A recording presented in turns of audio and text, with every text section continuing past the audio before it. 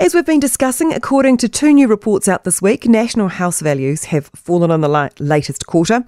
One Roof's Velocity House Value Index and the latest Core Logic data found residential property values in the quarter to the end of May are down by precisely the same amount, 0.9%. So while dropping property values may be a concern for homeowners, it's a good time for first home buyers to enter the market. Or is it? Property commentator Ashley Church joins me now. Good morning. Nice to talk to you, Ashley. G'day, Francesca. Do you think dropping property values is a trend that's going to continue?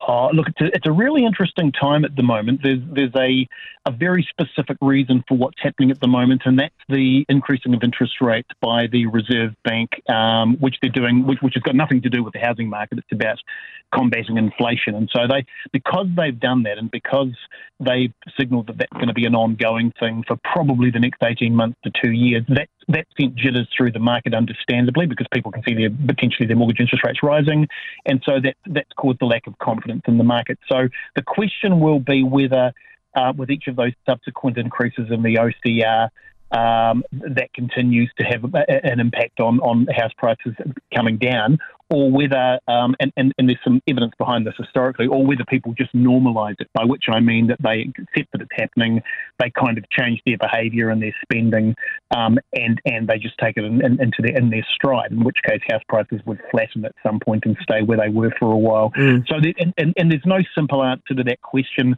Historically, probably the best example we've got in recent times would be the GFC, and the impact that had on the market. And that the effect of that basically was that the Auckland market bottomed out about 8% lower than the high that it had reached just previously, and it sat there for about a year, and then the market took off again. So if that's any kind of template or precedent, then we've probably got a little bit further to fall before the market settles down. I was reading a column that you wrote, Ashley, and you said that the regional markets will stay flat for maybe another 2 or 3 years, but the Auckland market will show signs of life again well before that. Yeah, and the reason I say that, Francesca, is I'm basing that on about 40 years of history of the Auckland property, of the New Zealand property market. So we know that there's this phenomenon, and you would have read about this in that same article, where the property market sort of broadly doubles every 10 or so years, but that doesn't happen throughout the whole country at the same time. It happens in Auckland about 3 years ahead of the rest of New Zealand. So the Auckland market takes off. 3 years later, the rest of the country takes off. The Auckland market flattens after about 6 or 7 years, and 3 years after that, the regions do. That's a very broad, crude instrument, but history demonstrates it's sort of broadly true. So that comment that I made is based on the assumption that trend will continue to happen. The Auckland market should have started to take off again about 2020, which it did, although it's obviously having some jitters at the moment. And the regional markets should have flattened around the same time, and they didn't. They continued to go up strongly until last year. So if we revert to type, we would expect those regional markets to stay flat for a little while, as they have done for each of those previous cycles. If you've been sitting, waiting and saving your deposit, is now the time to buy? Oh, it's a really interesting question. So it really depends on who you are and what you're trying to achieve. If you're a speculator, and somebody who's trying to make money out of property, then probably not. Because, as I said before, there's a likelihood that prices will continue to flatten off a bit more for a while. If you're looking to buy for the long term, or you're simply buying a property to upgrade or swap what you've currently got, then and you're in it for the long haul, then timing's actually not all that important. And we're interesting creatures because we tend to judge the entire property market on the events that are happening in the moment. And right now, of course, there's a bit of concern around confidence around prices. But if you're buying for the long term, for the next 10, 15 years, then it really doesn't matter, because this will pass at some point, and the market will continue to do what it does, which is continue to slowly climb. So I'd be saying to people, if you're not worried about timing, and it's not about trying to sort of squeeze money and make a few dollars out of it, then pretty much now's as good a time as any to be buying. Do you reckon the FOMO's gone? Do you think, are people sitting back and watching the market as opposed to buying just to get on the ladder? Oh, yeah, absolutely. The FOMO's completely disappeared. Having said that, the FOMO could return really quickly, and I say that because the FOMO disappeared really fast. Yeah. So, yes, right now it's gone.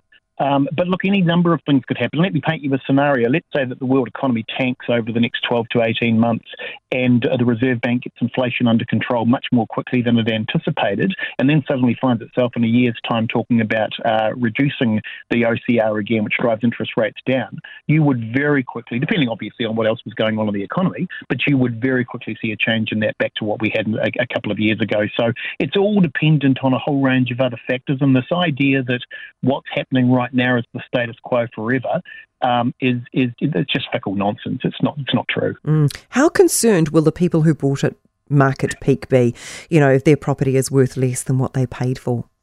Yeah, that's a fair call. And again, it comes back to what I said before. If they were doing it in order to primarily to get capital growth, in order to make money out of their property, then that's obviously very concerning.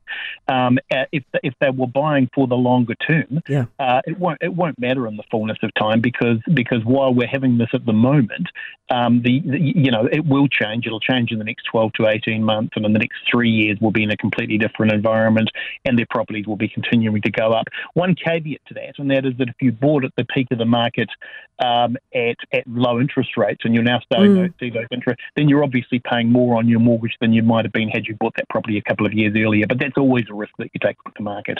You've touched on rising interest rates. Also, we're dealing with, this rise of cost of living. Do you think these will have an impact on the housing market? Will this put a squeeze on the market? Yeah, they haven't in the past. So, sorry. To the rising housing costs. Rising inflation hasn't in the past. It's had virtually no impact whatsoever. Okay. Rising interest rates, yes, absolutely. And in fact, there's a really strong argument that says that the reason house prices have increased as strongly as they have over the last 40 years is because interest rates have come down. So you could argue, if that's true, then if interest rates are going up, that would have the opposite effect. And there's an argument that says that that's exactly what's happening right now. But that won't continue forever. It will only continue as long as it takes the Reserve Bank to get inflation under control. Hey, Ashley, while I've got you, I've got a text here that I just want to run past you that says all the people in the massive queue of builds waiting to finish or even get started effectively, the market price for their new home, they would have put down a 5% deposit, let's say, on $1 million house and land package. Yep. With prices dropping, they can now get a comparable home for maybe $900,000. So will they stick with their build and pay the $1 million for a home, maybe now worth only $900,000? Or do you think people will start walking away from their deposits and save and still be better off buying a house down the street? Yeah, there are a couple of conditions. There are a couple of caveats to that. First of them is if they're buying a new home, they could buy that home with a 10% deposit, or in some cases as little as 5% deposit. If they think that they're going to switch over to a pre-existing home that's costing less, the deposit will be greater. It will need to be 20%. Right, gotcha. So there is a swings and roundabout aspect to that. It'll be interesting. I mean, I imagine some of that probably will happen, but it will only be people who are in a position to pay a much larger deposit in order to put themselves in that position. Wonderful. Ashley Church, it's been a delight catching up with you this morning. Thank you for your time. Thanks, Francesca. Talk soon. Talk soon. I think if you've got a home and you're sort of happy to sit tight in it and you're in it for the long haul, then we're very much used to these, the ebb and flow of the housing market, and it's nothing to panic about.